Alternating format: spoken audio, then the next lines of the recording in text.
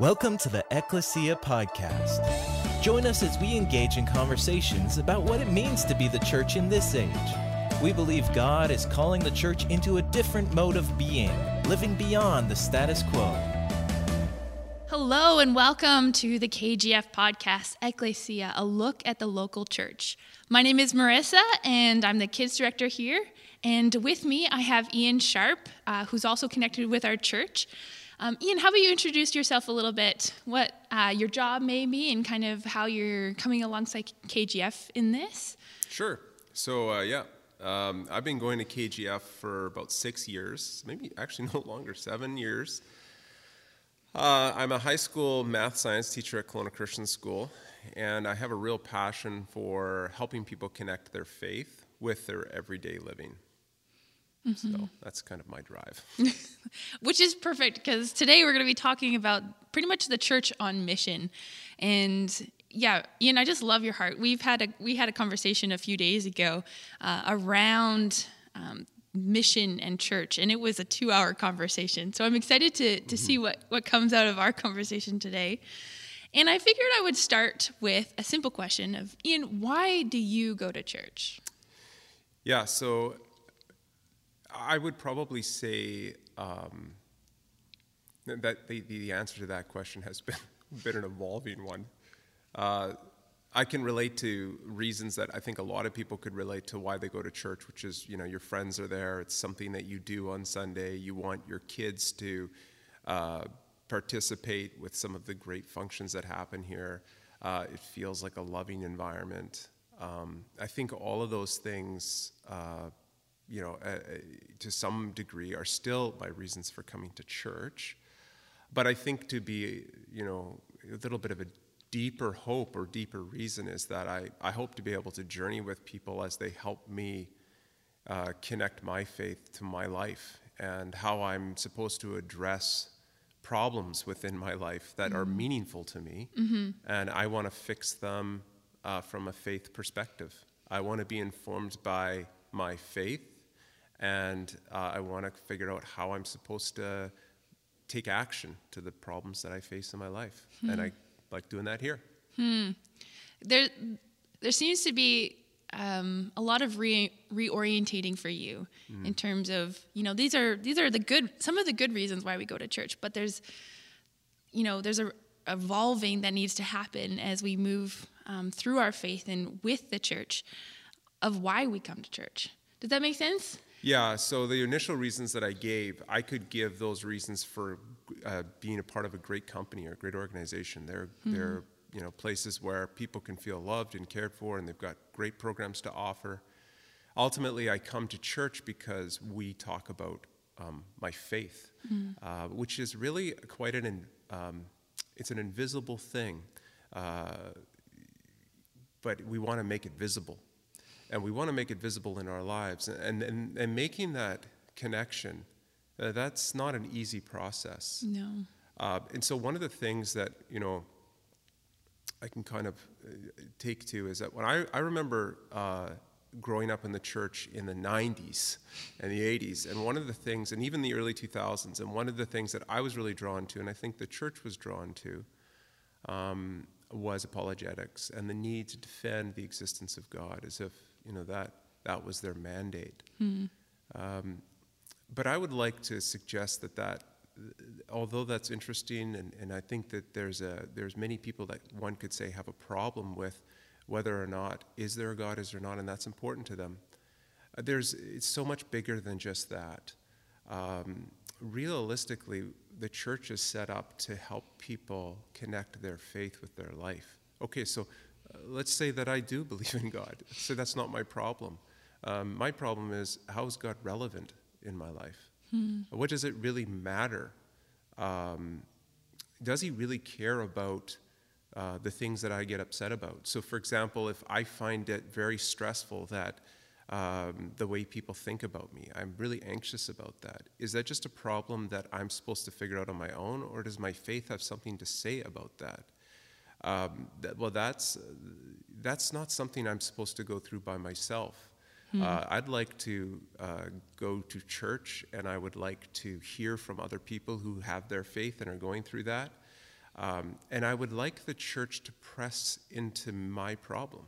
And what I mean by that is, to speak a little bit to this COVID, I think that there's a real challenge to the church to get away from, let's come to church and listen to somebody talk for 30 minutes. And then at the end of the 30 minutes, they give it a challenge. And that challenge, for 5 minutes or whatever, it's kind of a machine gun. It's like maybe you'll get challenged and maybe you won't. But it's really generic, general challenges that I can take. And sometimes they hit home because... And you can take and interpret for yourself. Yeah, and right? so sometimes they hit home because I'm like, oh, that is applicable to the thing I'm going through. But oftentimes, it's just not applicable to what I'm going through. I might just say, well, that was good theology. That was a good set of beliefs. That was good apologetics. But I won't necessarily identify with anything being said as helpful for navigating the thing I'm dealing with. And what I hope for church to kind of morph into is more personalized church, where people have...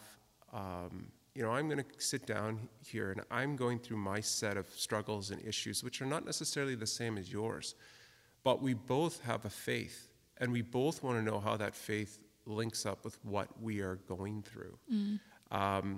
And so it would be really great if there was more of a process where pastors are pastoring, which I think they are feeling called to and want to.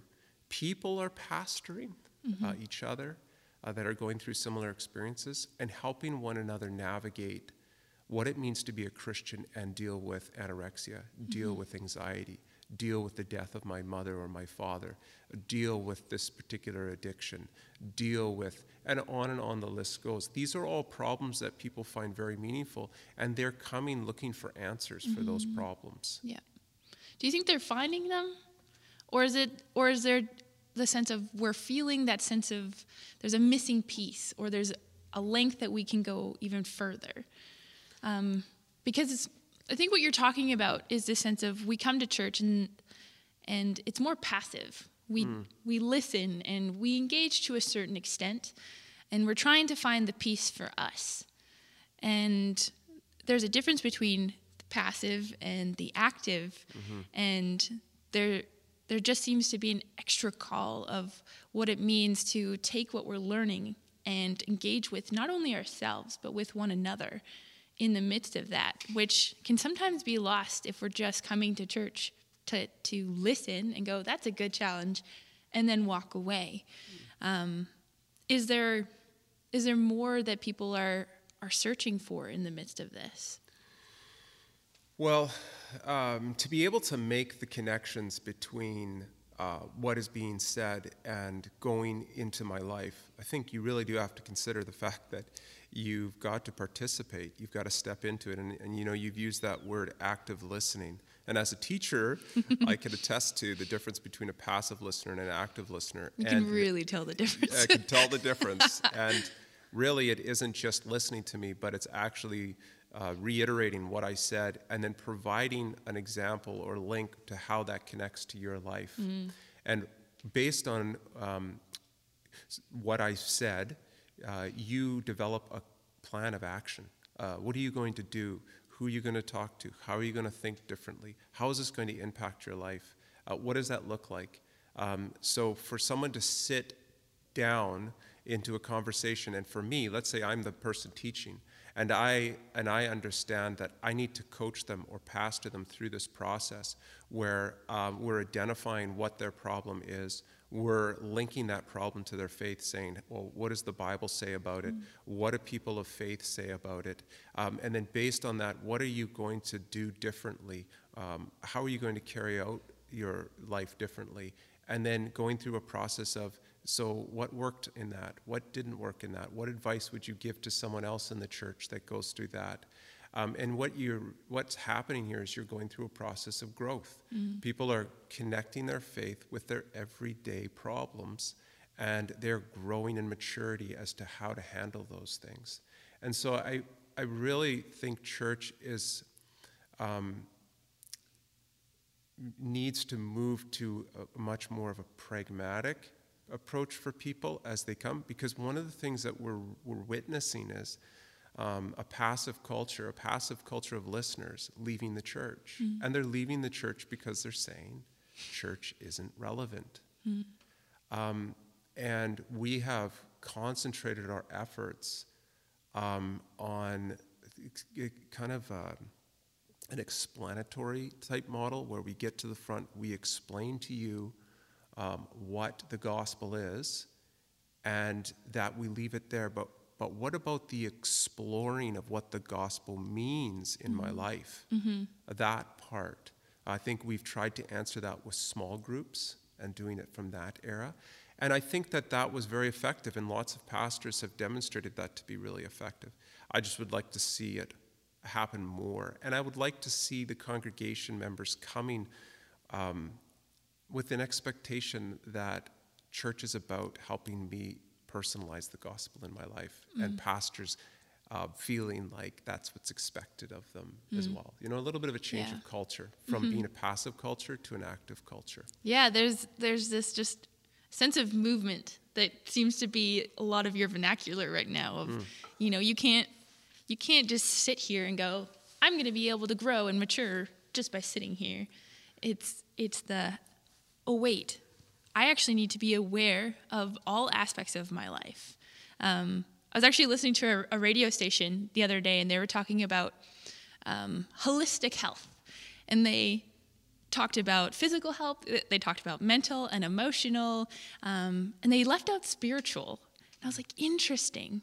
There seems to be a disconnect, kind of both ways, in so many ways, of that there seems to be no bridge between spiritual and the rest of the world for both sides. Not saying that there's sides, but that's kind of how it felt in that moment as I was listening. And I'm curious of your thoughts of what would it look like to be even more on mission of what you're talking about.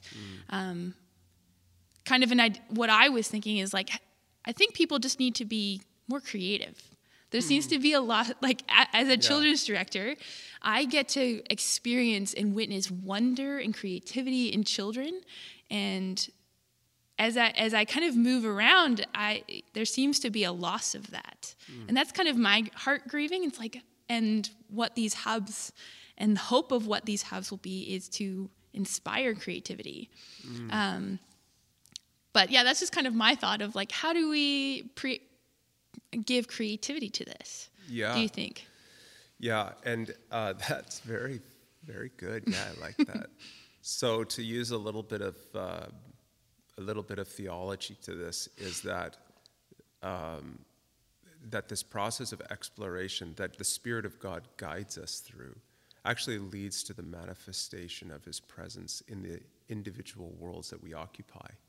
So there's actually like this incredibly beautiful thing that occurs to it. I think that people would say that, and I've heard people who would consider themselves not religious but spiritual. They would say I'm spiritual because I acknowledge the beauty of spirituality. Like I think there's something beautiful to it. I'm not really sure oftentimes when I hear that what they quite mean by that, whether they're referring to how that manifests itself in their own life, or whether they just are saying, well, I see the beautiful rituals that the church does, and those things are very beautiful. Interesting.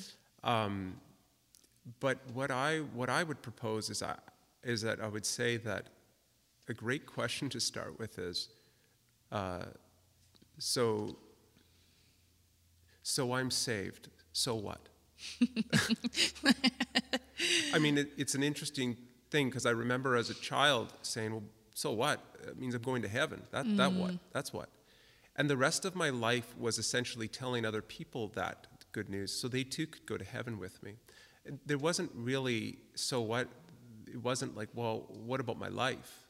What do I end up doing with my life? What does that look like? There wasn't really an answer to that. And so what has occurred has been that, let's just take nurses, for example. There are Christian nurses and non-Christian nurses. So what's the difference? Well, you would think that there actually is a difference, that a Christian nurse would respond differently because she is Christian or he is Christian to their circumstances. And that Christian nurse would grow and mature in understanding what it means for her to connect her faith to being a nurse. So she would give a creative response to her faith through being a nurse. And in her maturity, she would actually be able to turn around, and she would then be able to, learning from her experiences, be able to help mentor other nurses who are Christians, who are learning what that looks like. And in so doing, they manifest the presence of God into the practice of nursing, which is very beautiful. And in fact, not only for them, but for their patients and those around them as they share that story of what that looks like. But I'm going to say that a pastor who comes up and speaks for 30 minutes, has never been a nurse, is not equipped to help them explore that area like they are. And so what I mean by active listening and creating a church culture which engages this kind of level is it's empowering people to connect with one another on problems that they care about and to work together to find good answers for those problems. And I mean, let's be honest, evangelicalism doesn't provide necessarily a lot of pragmatic answers right now to a lot of areas of life because it really hasn't engaged much in this exploration process. And instead, it's unfortunate, but it's referred more to secular sacred. So nursing is like a secular kind of position. It's really not to do with spirituality, if you will. And so because of that, we just haven't applied any answers. We've just said that's the way of the world. But in reality, it's God's world, all of it. And I do love that about the Reformed tradition. I really think they acknowledge it. And they're willing to engage with, let's start to think about some answers. But I don't think that, of course, just is limited to the Reformed tradition. That's a Christian response. Well, what does it mean for me to be missional? And so to the point of your mission, being missional means to manifest the beauty of God in the world you occupy. And so sometimes we think being missional means to tell people about Jesus, kind of maybe a soapbox kind of form. To be missional means to be Mother Teresa. To be missional means to be Billy Graham. And what we do is we reduce being missional to just a few templates, to just a few ideas. And well, it's difficult too because, there is literally the job of being a missionary where you go. And so that often puts it in a box. And so we put ourselves in a box in so many ways. And to kind of reframe and reorientate, as we were kind of talking at the beginning of, we actually have to be in mind that we're all called on mission to, and essentially we're being missionaries. Yeah, we're being missionaries, and only we can be missionaries within the world that we occupy. So I'll say to my students, I'm not a 16-year-old girl. I'm a 41-year-old man of three, shocking, of three kids.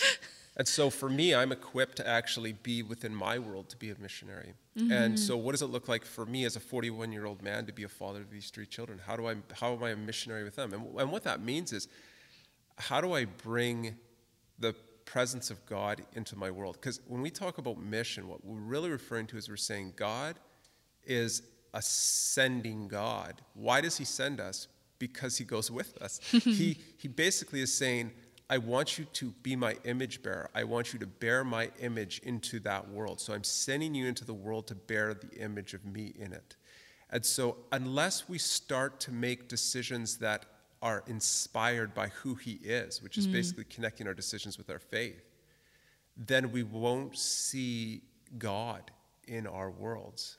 And so being a missionary is extraordinarily simple. But at the same time, it's a very disarming task. You lose power because you are now subjugating your decisions and your behaviors to who God is. And you're taking that into your world. And so for me, for example, just sometimes people will, sometimes I get accused of saying you're not being direct enough with your missionary ideas. Like, you're not telling people to go tell them about Jesus. And it's quite funny because for me, when I was in grade 11, I went to a public school. I invited all my friends out to church and I told them about the gospel. That was me. If you talk to me long enough, get to know me long enough, you'll know I love theology and I love talking about Jesus and I love directly talking about church and all of this good stuff. Mm-hmm. And so it's not, I don't struggle with shame, if you will, or all of those things. But that's me. That's not you. No. And so for everyone to continually say, well, you should be me. Well, that's ridiculous. Or you should be Billy Graham, and every one of you should be. That's ridiculous. Yeah. But I think we get that because that comes out of a culture where somebody gets up at the front and then gives us a few examples of what it means to be a Christian, and we just take that. We haven't been asked, what does it mean for you to be a Christian? That very disarming process. Right. And we haven't been coached necessarily into what that looks like by others. Mm-hmm. Yeah, I think it's very a great point, because even just for me growing up, I was never an outspoken child. I had a small group of friends, and the challenge to go out and soapbox, kind of invite all of your friends. I was like, I invited one or two, but I knew that it had to be a relationship, that I had to walk alongside my friends, and that they weren't going to really understand who God was until they saw how God lived in my life and how much I loved him and how much I knew he loved me. And, there was a sense of shame that came alongside of that. And not to say that's it's not bad. It's to be able to invite and be outspoken in that way is great, but it wasn't me. But I always felt like I had to be. And to realize that I was just gifted differently, that I was I was just long-term relationship, and the things that came out of that were great. And I was able to dive alongside friends as they were in pain or grieving. I was awakened to that as I was older, as I had more language around faith and mission, and to be able to put into practice those things and realize that there was a tie. There was no difference between who I was and my work and my faith.